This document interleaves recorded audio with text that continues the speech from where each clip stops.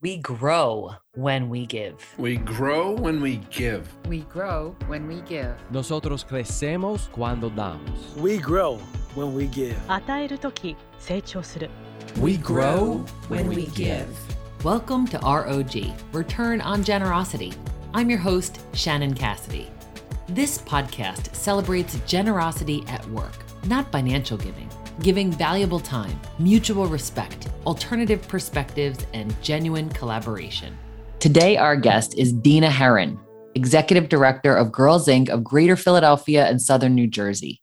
Since January 2015, she has led the Philadelphia-based affiliate, experiencing revenue growths from $200,000 to over $1.3 million, increasing staff from 3 to 17, and the number of girls served has grown from 1,200 to 3,000. She finds it to be a great privilege and honor to be part of the Girls Inc. family, inspiring all girls to be strong, smart, and bold. Dina began her career as a political risk analyst for Cigna in Philadelphia, New York, and London, and ultimately served as the Vice President of International Marketing. She's volunteered at several nonprofits, including she serves as the president of the Board of Trustees of Congregation Rodolph Shalom, the largest Jewish congregation in Philadelphia. She has 3 degrees from Penn, including an undergrad and master's degree in political science and an MBA from Wharton. Dina is a proud, longtime resident of Philadelphia, where she lives with her husband and has raised 2 children. Welcome to ROG, Dina. Thank you, Shannon. It's good to be with you. It's great to be with you too. So tell us a little bit more about Girls Inc. Girls Inc. is a national organization, and our mission is to inspire all girls to be strong, smart, and bold. In partnership with schools and at our Girls Inc. Center, we focus on the development of the whole girl. She learns to value herself, take risk, and discover and develop her inherent strengths. The combination of long-lasting mentoring relationships, a pro-girl environment, and research-based programming equips girls to navigate gender, economic, and social barriers in order to grow up healthy, educated, and independent. Informed by girls and their families, we also advocate for legislation and policies to increase opportunities for all girls. Girls Inc. of Greater Philadelphia and Southern New Jersey normally serves over 3,000 girls annually at approximately 31 locations, including schools, the Juvenile Justice Services Center, shelters, and at our center. That's incredible. Thank you for the work that you do and the ways that you support these young women. And the work itself is generous work. But what are some ways that you have noticed generosity at work? Well, first of all, it's my staff. They are all about the why. They do this work because they care so deeply about the girls and young women we serve. Most of our participants come from the region's most under-resourced communities, and our staff wake up every day determined to make sure that these girls see their potential and have the skills and tools to dream big and achieve their goals. And I have to say that the way that they've responded to this pandemic has just been incredible. Within 2 weeks of the schools closing, we were up and running virtually. They launched a YouTube learning channel with tons of recorded videos addressing all the programs we offer and live virtual programs 6 days a week for the girls so that they have places to check in and they're still getting their STEM education and their healthy decision-making education as well. They've hosted virtual advocacy summits, and we've had over 30 career exploration programs online as well, including a construction camp during the summer. So they have just stepped up in ways I cannot imagine. They also have been creating kits and care packages for girls. They've delivered over 700, including personal care products, grocery gift cards for families. They reached out to see who needed additional technology and went to their homes and dropped off tablets as well as supplies to support the online learning that they were doing. So they've just been amazing. And then I would say our interns and volunteers, we have about 60 college interns and hundreds of volunteers each year. They serve as facilitators, mentors, and career exploration hosts. Without the commitment of their generosity of time and talent, we would not be able to do this work. And then a third area, I guess, is around our donors, large and small individuals, foundations, and corporations. We do not charge our participants or the schools and shelters where we serve them for our programs or for the supplies, technology, food, transportation that are needed to support the programs. And so we're largely dependent upon the generosity of our donors and the government agencies that support us. Wow.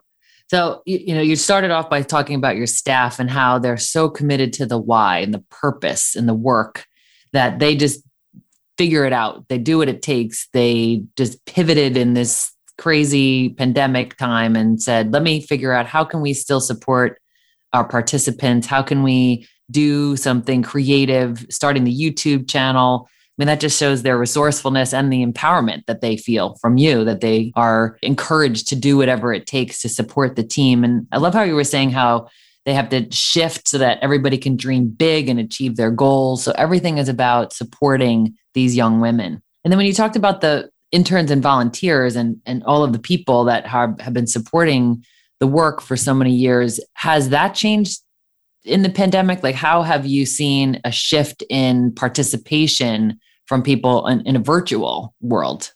We've actually seen more, which is really quite amazing. So we continue to have high demand for our internship programs, which are real internship programs. College students receive a ton of training. They're facilitating programs. Most of them get course credit for working with us. But because we're doing that virtually as well, we're recruiting from far-flung locations. We had been working with about 10 different universities. Mainly Temple is always our largest feeder, but many others. Now we have participants from universities in Pittsburgh and upstate New York. And so our reach has really expanded, as has program participation. So we have girls and young women coming to our programs now from a much broader region than just the greater Philadelphia and southern New Jersey region. Same thing with our corporate volunteers. Career exploration is a large part of what we do. But again, because these have been virtual, we've been having much larger programs, and we've been working with corporate and university partners in New York as well as in the Philadelphia region. That's incredible. So you've had a really robust career. You've had different roles in corporations, and now you've been the executive director for many years. What are some examples of how you've seen generosity in your own career? I've been given some pretty extraordinary opportunities in my career. I started as a political risk analyst and underwriter when I was 22. And when I was 24, my boss, who when I look back, I think he must have been crazy, sent me to London to open up the political risk underwriting department for the corporation there with $10 million of underwriting authority. It's 24. And London, particularly the city of London where I was working, I was not only the youngest person in every room, I was the only woman in every room. So I thought that was extremely courageous and generous of him. I think that the board of trustees at Rhoda Shalom agreeing to let me the president of that congregation, again, probably the youngest and one of only 3 women in the over 200-year-old history. I really thought that I was scared to death. I didn't know what I knew, I guess. But they had faith in me, and the previous presidents were incredibly supportive, and the board was supportive. And I just learned an enormous amount through that opportunity. It was obviously unpaid volunteer, but full-time job for 3 years. But as a result of that, I learned about nonprofit management, and I learned about fundraising. I led a very large capital campaign while I was president there with lots of support from co-chairs. But as a result of that experience, I developed skills that enabled me to take on leadership of a nonprofit. And again, I think the board of trustees was courageous to hire me because I had never led a nonprofit as a paid professional. And it's very different than me in leadership in for-profit. it. So I suppose that they saw my commitment to the mission and felt that my skill set was transferable. And so very generously and courageously, again, gave me the opportunity. Oh, that's amazing. Gosh, I'm so grateful that they did that. And the way that you have just really leaned into that role and learned everything and become such an icon in the Philadelphia community is truly incredible. And I love that story about your early career. It took you being strong, smart, and bold to accept that mission. And it took the generosity of your leader to recognize your potential and put you in that position. And then I also love the example about the volunteer work that you've done at the Jewish congregation in Philadelphia, where you were really just trying to be generous. And then this whole other opportunity presented itself and you were willing to step up into it. So I think those are great examples too of that strong, smart, and bold mission. Where do you see generosity at work within the Girls Inc. organization? I would be remiss if I didn't give a specific shout out to Natasha Andrews, who is our Director of Programs and Community Engagement. She's been with Girls Inc. for about 23 years now. She is Ms. Girls Inc. Without her, none of this happens. I see my job as getting the resources together to make it possible for her to do her job, because she does the real work. So just her phenomenal commitment, not just to the girls and young women of the region, but to her staff, to her interns. She has just created extraordinary opportunities for so many women. What I love about this, Dina, is the gratitude. You have so much gratitude for Natasha. So what are some of the things that you recognize about Natasha that you want to acknowledge? You know, she's sort of fearless, and she really doesn't care if something that she does doesn't work out perfectly. It's all about trying. She's very creative. Let's just give this a shot. If it doesn't work, we'll try something else. And I think it was that attitude that made her team so successful in pivoting during COVID. We have looked around at some other nonprofits who have just really, really struggled during this period. And it is because of her success and their creativity and her fearlessness.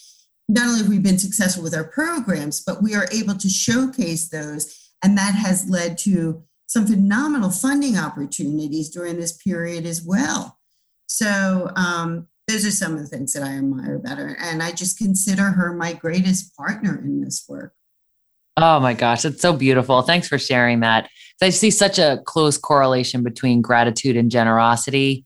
And you've just described that so beautifully with Natasha's example. So you've spoken about your donors. Any donor in particular who has had a standout impact on Girls Inc. or you personally? Absolutely. We have many extraordinary donors, but we have one private donor who as a child struggled terribly with reading, but he managed with exceptional determination and perseverance to build with his wife a very successful business. And when they learned about the work we were doing in early grade literacy, they were determined to help us grow that program. You know, in Philadelphia, less than 40% of fourth graders are reading at grade level. But with the support of this donor, we're able to help hundreds of children learn to love reading every year. And if you come to our annual celebration, this event this year, which will be virtual on June 2nd, you can hear this donor story. Oh, terrific. Thank you for that. Yes. And I want everyone to know about that annual event that you have coming up on June 2nd. We'll make sure that the information's in the show notes so that we can register to attend, because it's always a feel-good event. So you're the Greater Philadelphia and Southern New Jersey region. What is it like to be an affiliate, and who are some of the people in that affiliation that you really appreciate? The Girls Inc. is a network of 83 independent affiliates across the US and Canada. And we do have a national headquarters is in New York, and our research and training centers are in Indianapolis. So we get enormous support from the national organization. They do the research around our programs. They help us develop the outcomes measurement tools, for example. So that's an enormous amount of support that we get from them. So we don't have to create our own branding, for example, or our own programs. We work on delivering them. So that makes us much more efficient. But my affiliate sisters, the affiliate leaders from the other 82 Girls Inc. around the US and Canada, is just a sisterhood of support that I rely upon daily to provide advice and tools and encouragement. We collaborate with each other, we support each other, and it really is an extraordinary strength of the organization. And when we come back, Dina will share with us the return on generosity.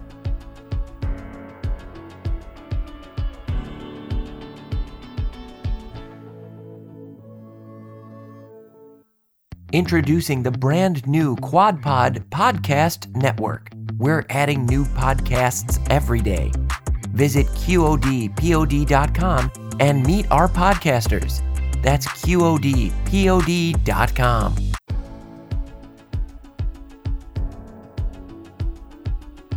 And we're back with more from Dina Herron.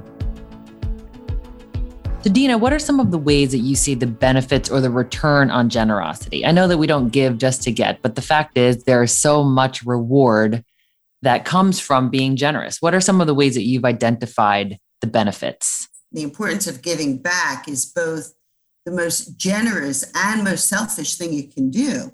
It ends up that by lifting others, you lift yourself.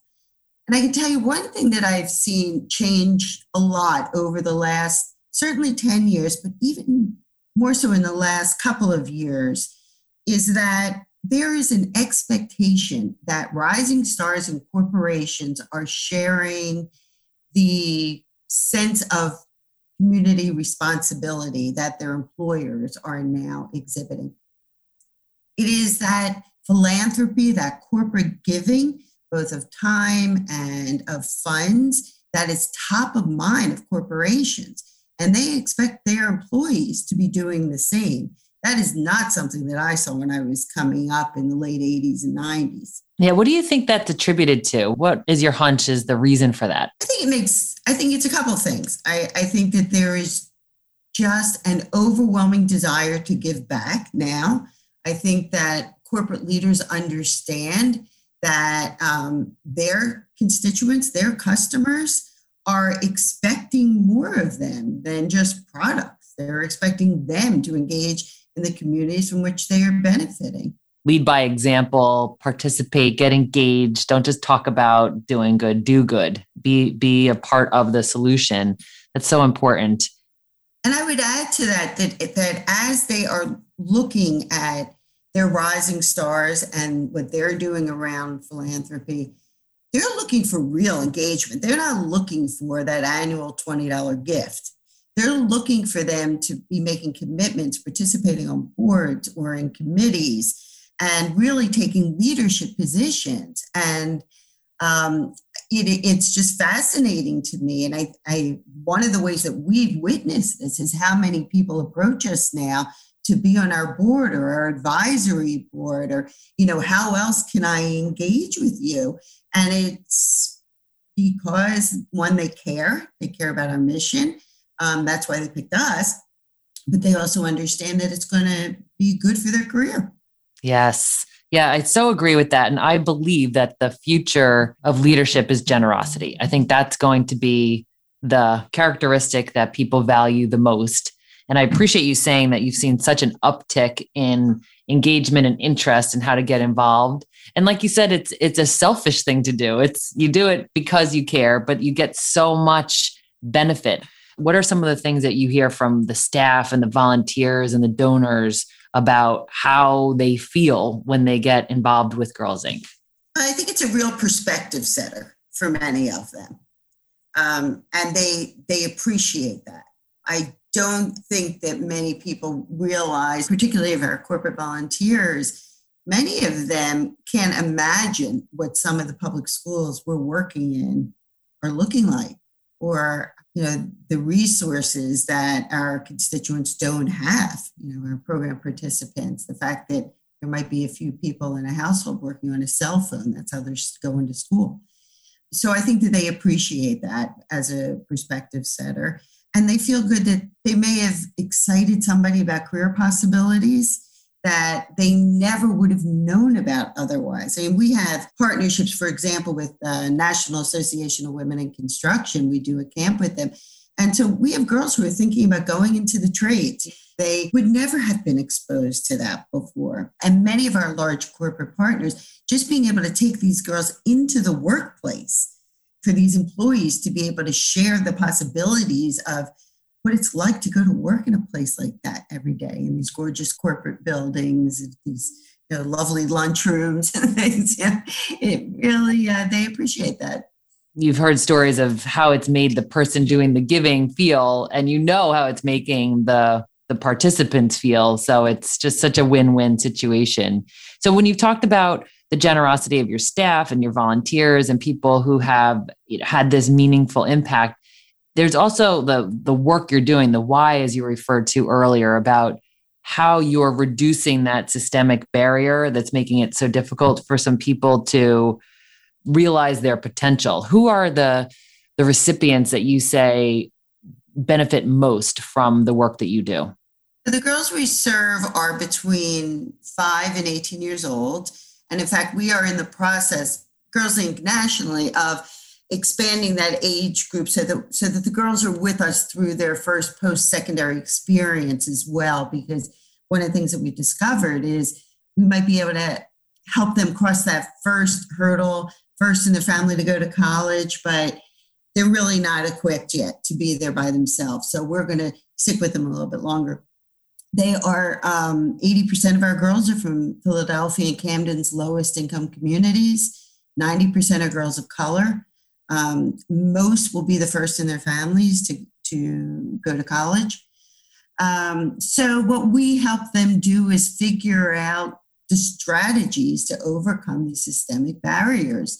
And our mission, as I said, to inspire girls to be strong, smart, and bold, are also our outcomes. So all of our programs are about 3 things: healthy decision-making, academic enrichment, and life skills instruction. That is strong, smart, and bold. And what really differentiates us is this holistic approach we take.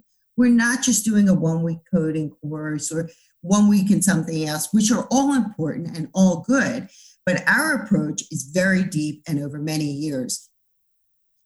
And what I like to say sometimes is just that, a girl may love to code, but if she gets pregnant or if she doesn't have the confidence to walk into an AP math class full of boys, or if she gets suspended for fighting, well, it's going to be a lot harder for her to be successful in that coding career that she loves.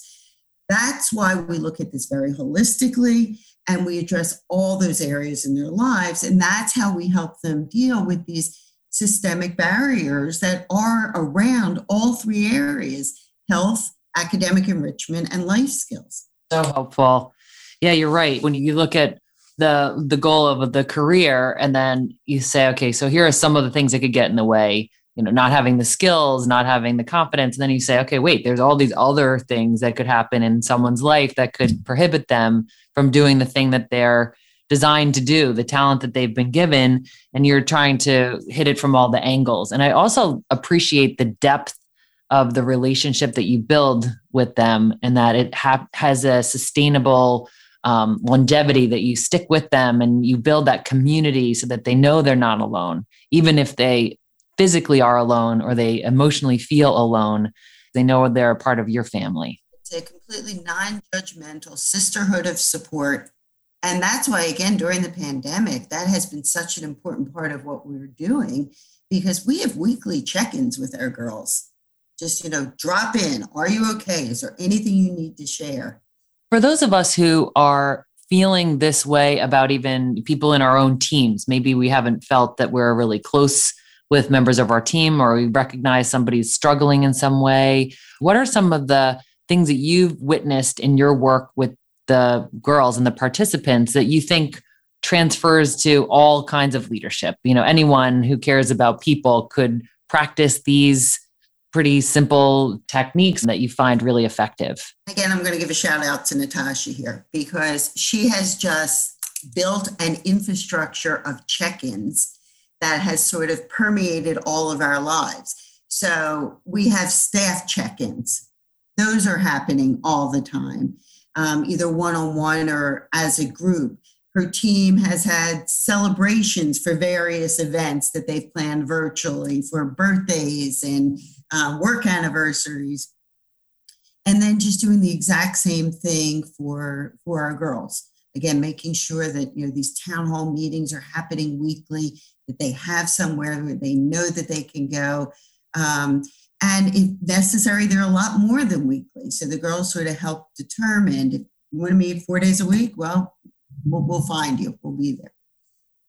So I think that just that check-in, making sure that you're checking in with the people and, your family, your staff, your friends.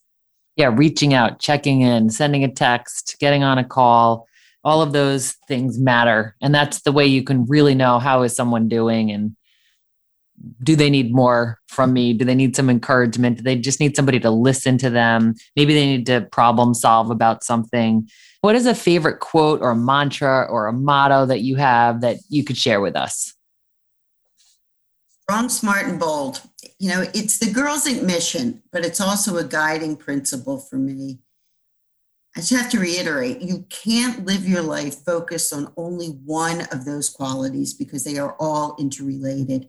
In order to be successful, you need to do all three. You need to make healthy decisions about your body. You need to exercise your mind. And you need to develop the confidence and resilience to face life's challenges. So helpful for all of us to think about it, almost like a triad, right? How well am I doing in these three areas? Am I being strong? Am I taking care of myself? Am I being smart?